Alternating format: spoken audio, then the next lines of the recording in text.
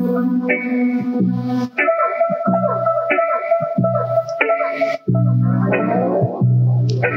right, so welcome to the Overland Journal podcast. I'm your host, Scott Brady, and I'm here with Chef Adam Glick. Thanks for being on the podcast today, man. Appreciate it. Happy to be here. There's a bunch of things about your life that I found really interesting in doing some research on your bio.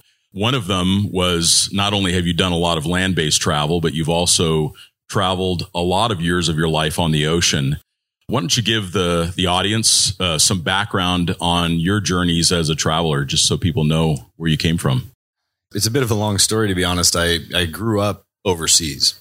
So I think I was kind of born into this life of travel. Sure. Right, from the day I came out. So, yeah, sure. You know, having lived in or been in probably a couple dozen countries before I was even in high school, you know, that's not normal. No, it's not. I would say for most kids. And so there I was, high school in the Middle East in Kuwait during 9/11. Towers drop and riots break out in the streets. And so we get evacuated and I come back to California. And that's where I finished high school. That's what kind of led me into college, which would dropped out of Chico State and went to San Diego for culinary school. Nice. And it was that transition down to San Diego that would eventually put me on a boat. Yeah, sure. Right. So by going from this sort of just generally nomadic lifestyle as a child to a blooming adult, continuing the nomadic lifestyle, and then a successful career on yachts as a chef for almost 15 years, continuing to sail around the world. Yeah. And so to sum that up, I've been traveling since the day I was born. Well, and that leads to some interesting questions. So as a young person, I mean, I grew up in Southern California, but I didn't travel at all until I was in the military. So to travel as a young person, as a child, how do you think that formed some of your perspective, not only on life, but on travel in general? That's a great question. I think just growing up overseas is such a unique experience for any kid. And while I wouldn't necessarily consider doing it with my children, I think it's really it uproots you. It keeps you from understanding what roots are. And at some point in your life, you're going to have to develop this sense of place. And most kids have that. You know, most kids, I'm not saying all kids, but a lot of kids have this sort of sense of place. And I just never had that. So going into adulthood, there's sort of a flaw there. There's like a twisted circuit where I'm going, I don't need a place. Right. Just keep rolling. Go to the next place. Right. And so I don't know. I think to answer your question, it's just a really interesting upbringing because it's going to forge a future that, you know, is pretty abnormal. Yeah, no doubt. So what have you done for yourself then to give that sense of space where you feel that you are rooted despite the fact that you are always moving? Well, today I have a cabin. Okay. And I share my my time with my cabin and my camper, my shore camper. Now that said, that's a fairly recent thing, you know, the last couple years. As it was in my 20s, it was a very different game. I didn't have a cabin. I couldn't afford a cabin. Sure. And so you were in a cabin on a boat, small cabin on a boat. Exactly. And so when you're working as a crew member on any boat, there's a very high likelihood that you're going to get laid off at some point. And it's not because of your performance. It's because the boat's going to get docked for months on end, or it's going into the shipyard, or they're selling it. You know, there's 1,000 reasons why crew get laid off. And so this is just an ongoing thing with crew environment. And the beauty of it was I always had a dock card to a marina, which meant I had a pool, a gym, a shower, you know, the necessities. What I didn't have was my own space. Right. And so when I would get laid off, there could be 2 weeks, it could be a month, it could be 3 months before I'm back out on the water. So what do you do with that time? Well, that's when I figured out overlanding, vans, Makes RVs. sense. I just kind of always lived in this mobile unit because it worked with my marine lifestyle. Yeah, no, that makes a lot of sense. I mean, for me, my cabin is a sailboat in a marina, so I kind of get very cool. The ability to have a place to go to is really important, and there is something very special about the water. When I crossed the Pacific from Long Beach to the Aleutian Islands, I learned a lot about myself on that journey. What have you learned about yourself on these big oceanic crossings? What kind of lesson has the ocean been for you? Anytime someone can sail across, say, the Pacific Ocean, that's a journey. Yeah. And you're going to learn a ton about yourself. For me as a chef, I learned a ton about how to make that even work. How do you feed a crew or multiple people over the course of weeks out of a tiny little galley, on a boat that's on a 30-degree heel for 24 hours a day? It's a very different way to be a chef. And so going back to that kind of, I didn't know I was forging this really odd lifestyle, but it was happening every day. Sure. How many chefs cook under those circumstances where a tomato can just roll right off the counter and, a knife could just, one time I had a captain, he just goes full heel on a sail. I mean, raise the sails and the whole boat goes, right. And so almost knocked down then. I had multiple cakes in the oven. It was super important that these cakes baked. And all the cakes fell on the bottom of the oven. The whole fire alarm system went off. Right. It was a big problem. And so these kinds of little variables are nothing that any other chef has to deal with. And so it just makes you, I would say, stronger, just a better chef. And these big crossings, that's what's really going to show you your weaknesses. Yeah, I think I made, I'm not even don't even consider myself a cook, but I made a lot of burritos. So, because it was like the one, you didn't have to clean a plate because you just like drop it. Yeah. So we found, it was interesting. I found myself strapped to the stove a lot of times because of the sea state. Yeah. In fact, there's such a thing as straps for the chef. That's what I did. Where you go ahead and hook yourself in on both sides. Totally.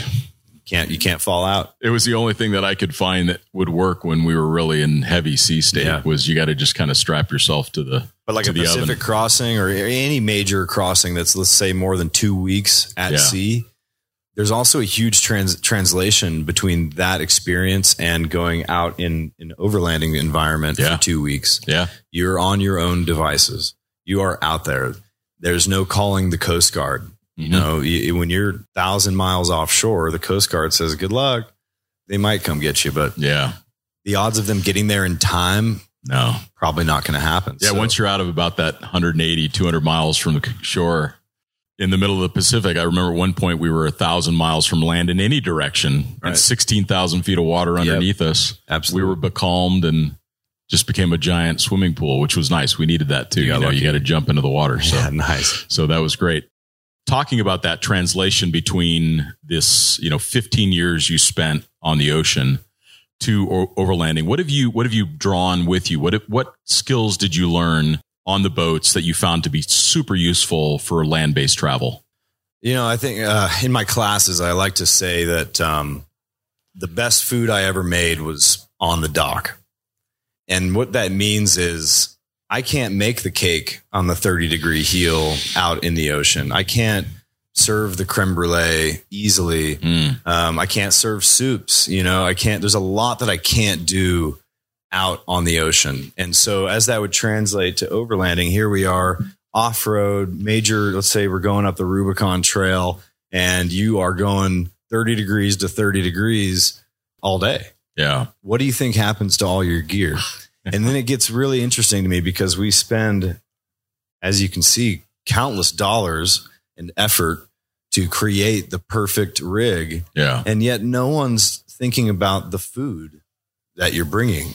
We're still just kind of sticking to our old ways. We're not really cooking anything special. Yeah. And yet we have every imaginable piece of technology to have a proper meal out anywhere. The lesson learned, to answer your question, is after all that time at sea, the best food I made was on the dock. Yeah. What's your dock? Your dock's probably your home. Yeah. And you're going out for a weekend. You're going out for maybe a week max. Okay. So if the dock was your home, all you need to do is prep those vegetables prior to leaving the house. Why would I bring 5 big, round, voluminous peppers when I could have removed the tops that were excess, removed the seeds that I was going to throw away, and go ahead and slice them up and put them in a Ziploc bag? roll it up like a t-shirt in your backpack. Yeah. Get them ready to go. And get them ready to go. Yeah. And as they say, I mean, an army marches on its stomach. And I think that most of us can tolerate a few days of poorly prepared or packaged foods. But, you know, I remember when we crossed Antarctica, you can only eat that stuff for so long before you physically start to deteriorate from it. And the amount of sodium in those backpacking meals. And that was the biggest lesson for us is you've got to cook food that gives you that sense of home, maybe that sense of place that you talk about. So what are some of your favorite meals to cook that give you that kind of sense of home and that heartiness and that brings a smile to people's faces? You know, I tend to lean on country cooking. Okay. You know, just that kind of chuck wagon style. It's just, we created those recipes as Americans based on this Western culture that we're so fascinated with. And I'm fascinated by the fact that we fed ourselves organically across the country, you know, and that's just so cool to me. And so a chicken fried steak with some country styled mashed potatoes and just some really good corn casserole or cornbread, or I don't know. I love the idea of cooking with coals and cast iron and just that old school Western style, the chuck wagon. If someone was to buy one piece of cast iron cookware, because they're heavy, you're only going to bring one, what would you suggest that they consider? Yeah, you know, that's a great question, actually. I think the go-to would be a Dutch oven. Like an 8-inch, 10-inch, 12-inch, what would you suggest? It really comes down to, I don't carry a Dutch oven because it's so cumbersome. They're heavy, yeah. They're heavy and they're huge, but it is the ultimate cast iron. If you're going out for weeks, I would want it, right? If I'm going out and I know that this weekend I'm making fajitas, then I'm not going to bring my Dutch oven. I'm going to bring the appropriate pan, right? I'm going to proper preparation. Yeah, sure. With being at the house, having my gear, and just bringing what I need for the recipe at hand. And that's the getting ready at the dock element, right? I know my recipes. I brought the right food. Right. I prepped it all down. I've got the proper cast iron. Let's go. Yeah, nice. Only bring what you need. It looks like you've got a Ford Super Duty with a 4-wheel camper on a tray bed. What is that, the first vehicle that you've built, or is that kind of an evolution of learning along the way? Yeah, actually, as I mentioned earlier, being on boats, I went through a series of different vans, eventually Quigley 4x4 van. And it got to the point once I moved to Oregon, got the cabin, you know, I realized I need something tougher.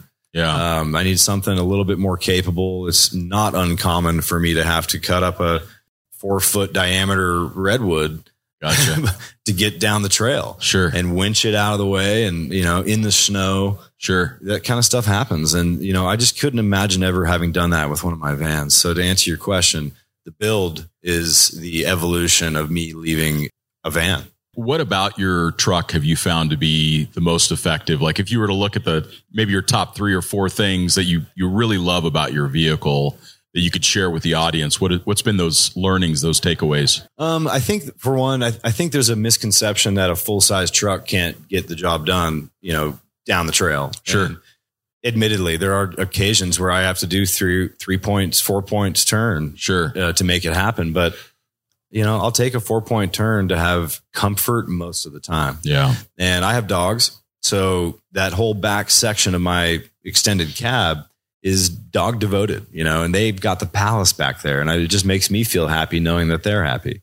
So, and talking about dogs, because so many overlanders love them. How did you decide to travel with dogs, and how is that working for you? What little tips can you give for having dogs in a 4-wheel camper? Right. Well, what's interesting is I didn't actually ask for my dog. I had no intentions of getting a dog. No, not even going down that road. And as I was driving through West Texas, if you've ever been through West Texas, there's not much there. Yeah, not a whole lot there. I was driving through, and I pulled over to alleviate myself. And as I was getting ready to leave, I hear this proper scratching on my door, and I look out the window, and it's my current dog. Oh wow, it's Tex. You know, and maybe he found you. Yeah, well, he 100% found me. Oh, and that's cool. So this connection that I have with Tex, finding him in Texas that day, it was a pretty rare circumstance, and it definitely changed my life, because it wasn't long after that I realized I wanted land. You know, that was never even a consideration for me. I could have happily been a nomad the rest of my life. But I think the dog was actually kind of a tipping point. We're like, okay, maybe you are getting a little older. Maybe you do want something a little more stable. Yeah. And then here comes the cabin. And a special thanks to Nimble Vehicles for supporting this week's podcast. Nimble Vehicles has been the leading manufacturer of extreme expedition vehicles since 2019. The Nimble Evolution is the ultimate vehicle for beginning overlanders and extreme adventurers alike. The proprietary lightweight aluminum flatbed combined with a luxurious habitat allows you to confidently go where others only dream of. Built on any 1-ton chassis or larger with an off-roading package, 75 gallons of fresh water, over 1,000 watts of solar, and over 1,000 amp hours of lithium-ion batteries, you can expect to be off the grid for extended periods of time. To find out more information, visit nimblevehicles.com online, or you can email info@nimblevehicles.com for more information. Thanks again, Nimble.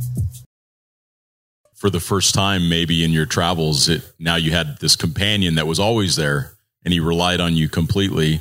And then ultimately we rely on our dogs completely too. So having him on the travels has just been a godsend. Awesome. I couldn't imagine doing any of the things I do without him. Yeah. It's such an ancient relationship, humans and dogs. It's pretty fascinating, actually. It's really cool. Yeah. It's pretty. So in all of your travels around the world, what was some of your most favorite ports of call or destinations that you've been to, and what were some of the things you learned from that?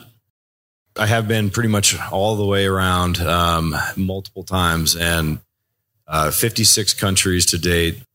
Fiji, Pacific Islands, probably my favorite. You like that? I could go back any Okay. day. Well, I've got to add that to my list then. My first boat job was up in Alaska. And so there's a nostalgic sort of just heart and soul somewhere in there. I'm probably going to send my rig up to Alaska. Nice. I'm thinking maybe next year or the year after, but I just miss it to death. I mean, I'll never forget just how big that place is and how small it makes you feel.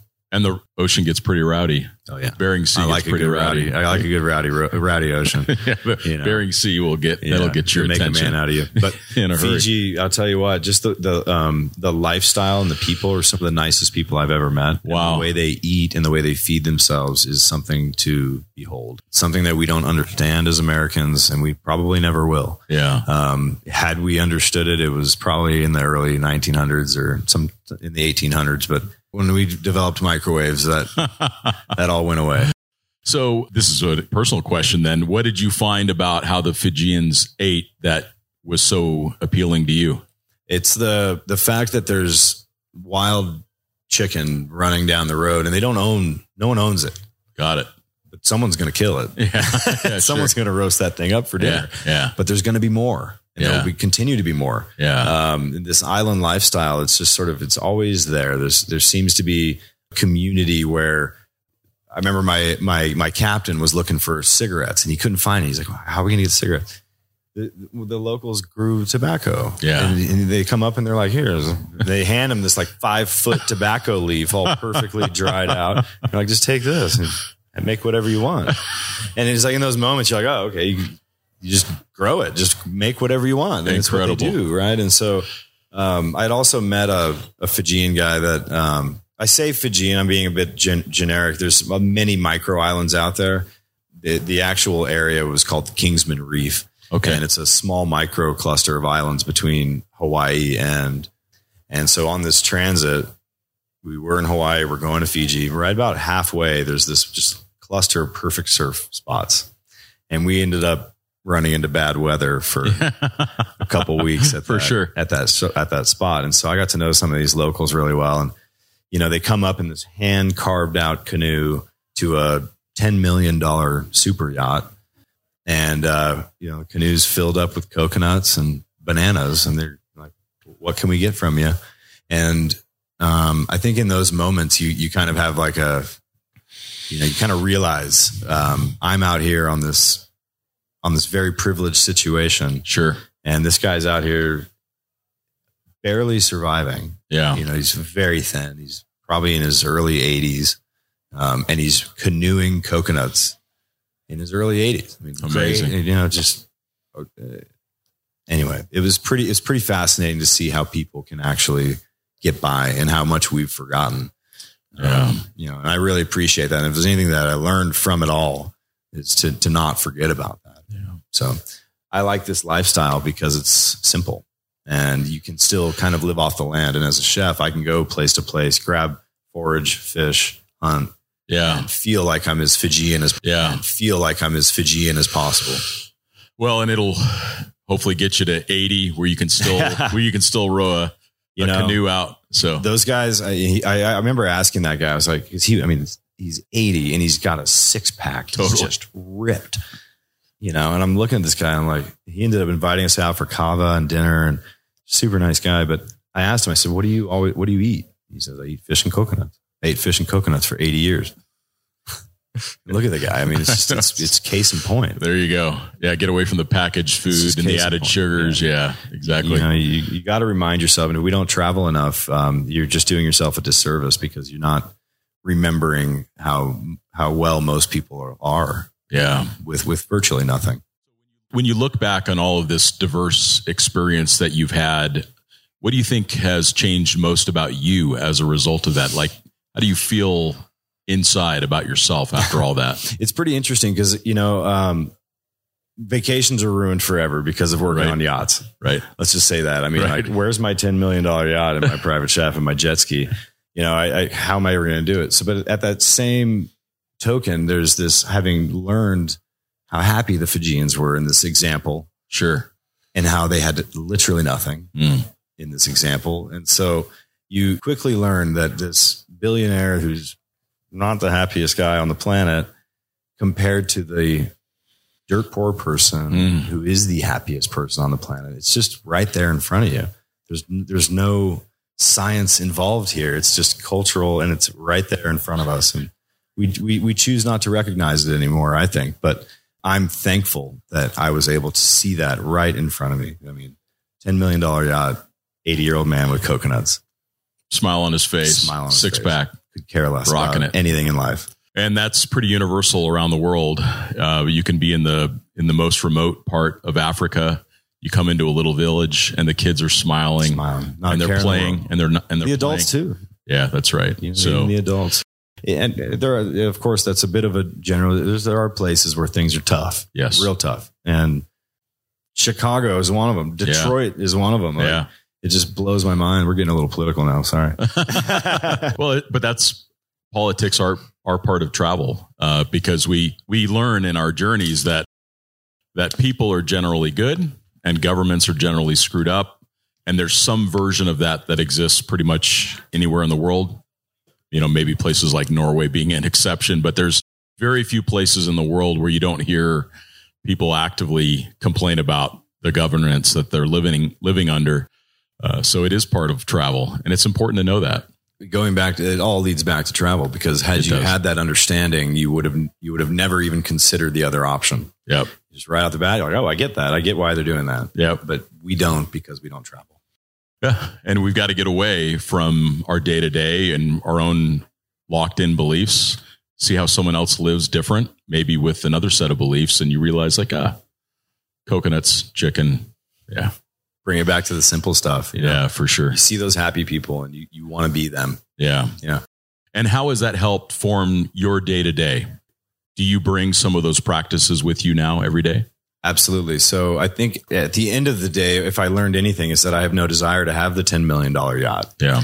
I want to be the guy with the coconuts. Yeah. And so I'm trying to live my life that way. Just what do I need? Yeah. What's going to get me through? What is not of excess? And I also teach this in all my classes is just bring what you need. Don't think you need all this extra stuff. And I recently went out, this is off topic, but I recently went out to Mexico. I was in Sisters down there and camped out for a couple weeks. And I had a family come up, 2 families actually, to my campsite.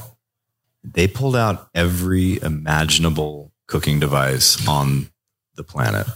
It was unbelievable. Yeah. And while I was really impressed, I'm thinking as a chef, I'm like, God, I would love to have all of this stuff. Same time, I'm thinking, you schlepped all this stuff out to here? Like, what are you doing? Yeah. So, it's really interesting to me. And that's why I developed my knife kit, for one thing, is it's just, up until now, we've been taking full-size knives, wrapping them up in cardboard, banging them around in Tupperware bins and whatnot. Yeah. It's just, you need to only have the things that you need. And in this case, I put together a kit. It's just the chef's knife, the fillet knife, the cutting board, the peeler, just the few things that I need as a professional chef to do my job. Yeah. Put them in a tiny little kit. Do the same with everything you own. And that goes back to talking about how we own everything to go off-roading, but not to feed ourselves. These little simple things that are going to help us. And even the knowledge of how to pack, how to stow, the things that you do before you leave the dock. Yeah, sure. Before you leave the house or pull out of the garage. What are you going to do to make it right? And then understanding what food doesn't require refrigeration. Like eggs can go for weeks without being in the fridge. Mind blowing how many people have mayonnaise in the fridge and ketchup and cider vinegar and just things that don't belong in the fridge. And here we are with a 5 square foot cubic Dometic fridge or whatever it is, and we're filling it up with things that don't need to be refrigerated. That's right. Which is mind blowing to me. Most drinks, you just keep them stored in the vehicle, and then the drinks you're going to use for the next day or two, and that's what you put in there. And then they'll get cold, and you pull them out, and they'll be great. And you don't have to have them all in there. On that same ticket, I always translate back to the boats because, again, it's just they're parallel. Sure, cooking on a boat, cooking on a rig. The food I buy for a 2-week excursion, let's say the first week is really nice. Yeah. What happens that second week? We ate a lot of freeze-dried sausages and stuff on that boat. You start getting really desperate. Oh yeah, totally. And we had no more fresh food after a couple weeks. Had you had a little more forethought with, say, bringing a butternut squash? Yeah, sure. I think it'll last for 2 months in the desert under the sun with no shade. Oh, that's a good piece of advice. They don't go bad. There's so many ingredients like that just don't go bad. Sure. Potatoes, they'll last for weeks. So, don't feel like you can, you're limited to these packaged ingredients, Oh, that's smart. Just bring what you want. Be smart about it, but also break down the produce prior to leaving the house. Yeah. It's going to save you so much space. Yeah. Assuming you're not going to be out for more than a few days, which again, most people don't go out for more than weekend warrior style. That's true. Yeah, that's just speaking true. From experience, I see them out there on the weekends. Yeah. I'm the one out there all week.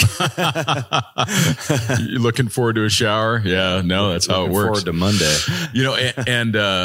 There was one thing that we had on the boat. We would make fresh bread, and whenever that came out of the oven, man, with some butter, it was like it just changed your whole day. That and coffee, it was pretty amazing. Having fresh bread.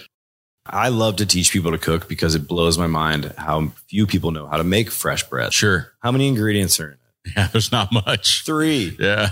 There's 3 ingredients. Yeah. None of which need to be refrigerated. Yeah.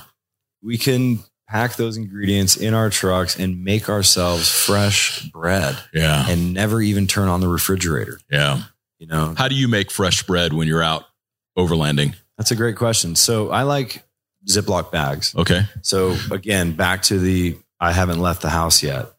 Let's go ahead and get a bag of yeast and flour and water doing its thing. Okay. Right. You're basically making a sourdough starter. Okay. Right. And we're going to go ahead and bring that bag of bubbly, yeasty, messy goodness out to the campsite. Right.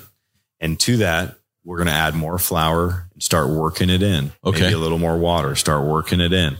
That's going to turn into bread once you've let it proof. Okay. So with that Dutch oven that you brought, let's take that piece of dough, coat it in flour, put it in the Dutch oven, right?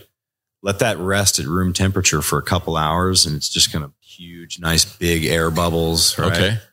Now you're going to take your coals, you're going to put them on the lid, you're going to set that down on top of a relatively cool fire and bake that for 40 minutes.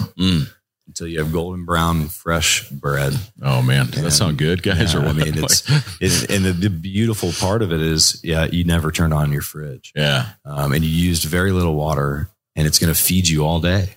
Yeah. And then it'll come out hot. And is there anything better than fresh bread? I'm telling you, that's amazing. And when you can actually get really creative with your breads, and you're basically making focaccias at that point. So sure. You have a sheet pan, you're making focaccias. let's say now I have jars of sun-dried tomatoes or jars of capers, or let's say we have fresh herbs or cheeses, feta, Parmesan cheese, all that stuff can build what's essentially a walking pizza. Yeah. And it's going to fill you up. There's vegetables on it, cherry tomatoes. Use that to get rid of the stuff that's going to go bad. Yeah. And that's one thing that I wanted to mention was that second week of being out there. That first week of food was amazing, but that second week you're running on the dregs, right? And how are you going to make that work? Well, that's what makes you a chef. That's what makes every recipe that was ever born was the dregs. True. Some chef looking in the fridge going, how am I going to pull this off? Yeah. And suddenly a recipe is born. Yeah. So. Oh, that's brilliant. One of the questions that we love to ask is someone that's getting new to travel, maybe new to sailing, maybe new to overlanding. What's kind of the few pieces of advice that you would give them? They're looking for someone who's been around the world. What would you tell them? Pack lightly because you don't know what you want yet. Yeah. The more you go and you're gonna find after trip, I didn't like that there. And I don't like the way this is located. And I didn't even need that at all. Why am I lugging this thing around? If there's one thing that I did for too long was pack lightly. I mean, really light. I got rid of everything. I owned nothing for most of my life. It's not until the last 2 years I've started accumulating anything at all. Sure. I got my first bed at 35 years old. Nice job, man. Thank you. Nice job. I'm really proud of that. Yeah. And so, I think if you had any understanding of my background, you'd understand that I didn't need much. Yeah. As a Fijian, if I could be as Fijian as possible, I didn't need much, and I still don't. And I would recommend anyone that's getting into this, don't think you need to come out to Overland Expo and buy everything under the sun. You need to go overlanding. Yeah. You need to go break some stuff, figure out what your problems are, and figure out what it is that you want while you're out there. Yeah. You don't know yet. You just don't, if you're new at this. Yeah, sure. Yeah. Oh, that's wonderful advice. How do people find out more about you? How do they find out more about the knives that you talked about? Give the audience some insights into how to connect with you. Absolutely. So it's Chef Adam Glick on virtually every social media channel. I've got a nice website, www.chefadamglick.com. Basically, if you just Google Adventure Chef or Google Adam Glick, you could spend the rest of the day scrolling through cool stuff, man. Well, not in some cases it gets weird, but that's part of life too. That's part of life too. It should be all colors of it. So we've got the Adventure Chef collection at Messermeister.com as well. That's nice. The 6-piece folding kit. Okay. As well. So the knives fold into themselves. That's correct. Yeah. Oh, that's clever. Two versions. So we've got a kit where everything's essentially a pocket knife. I'm an Eagle Scout, traveler, chef. It needed to happen. There's just not a good folding knife kit. Sure. Cutting board, peeler, chef's knife, fillet knife, zester. I mean, everything that you could want to cook is in this kit. Cool. In addition to that, we also offer the Overland chef's knife, which is a fixed blade, full tang knife and super premium knife. Nice. But it does not fold. Okay. Well, I appreciate your time, man. Yeah, thanks for spending time with us today. And we appreciate you all listening, and we'll talk to you next time.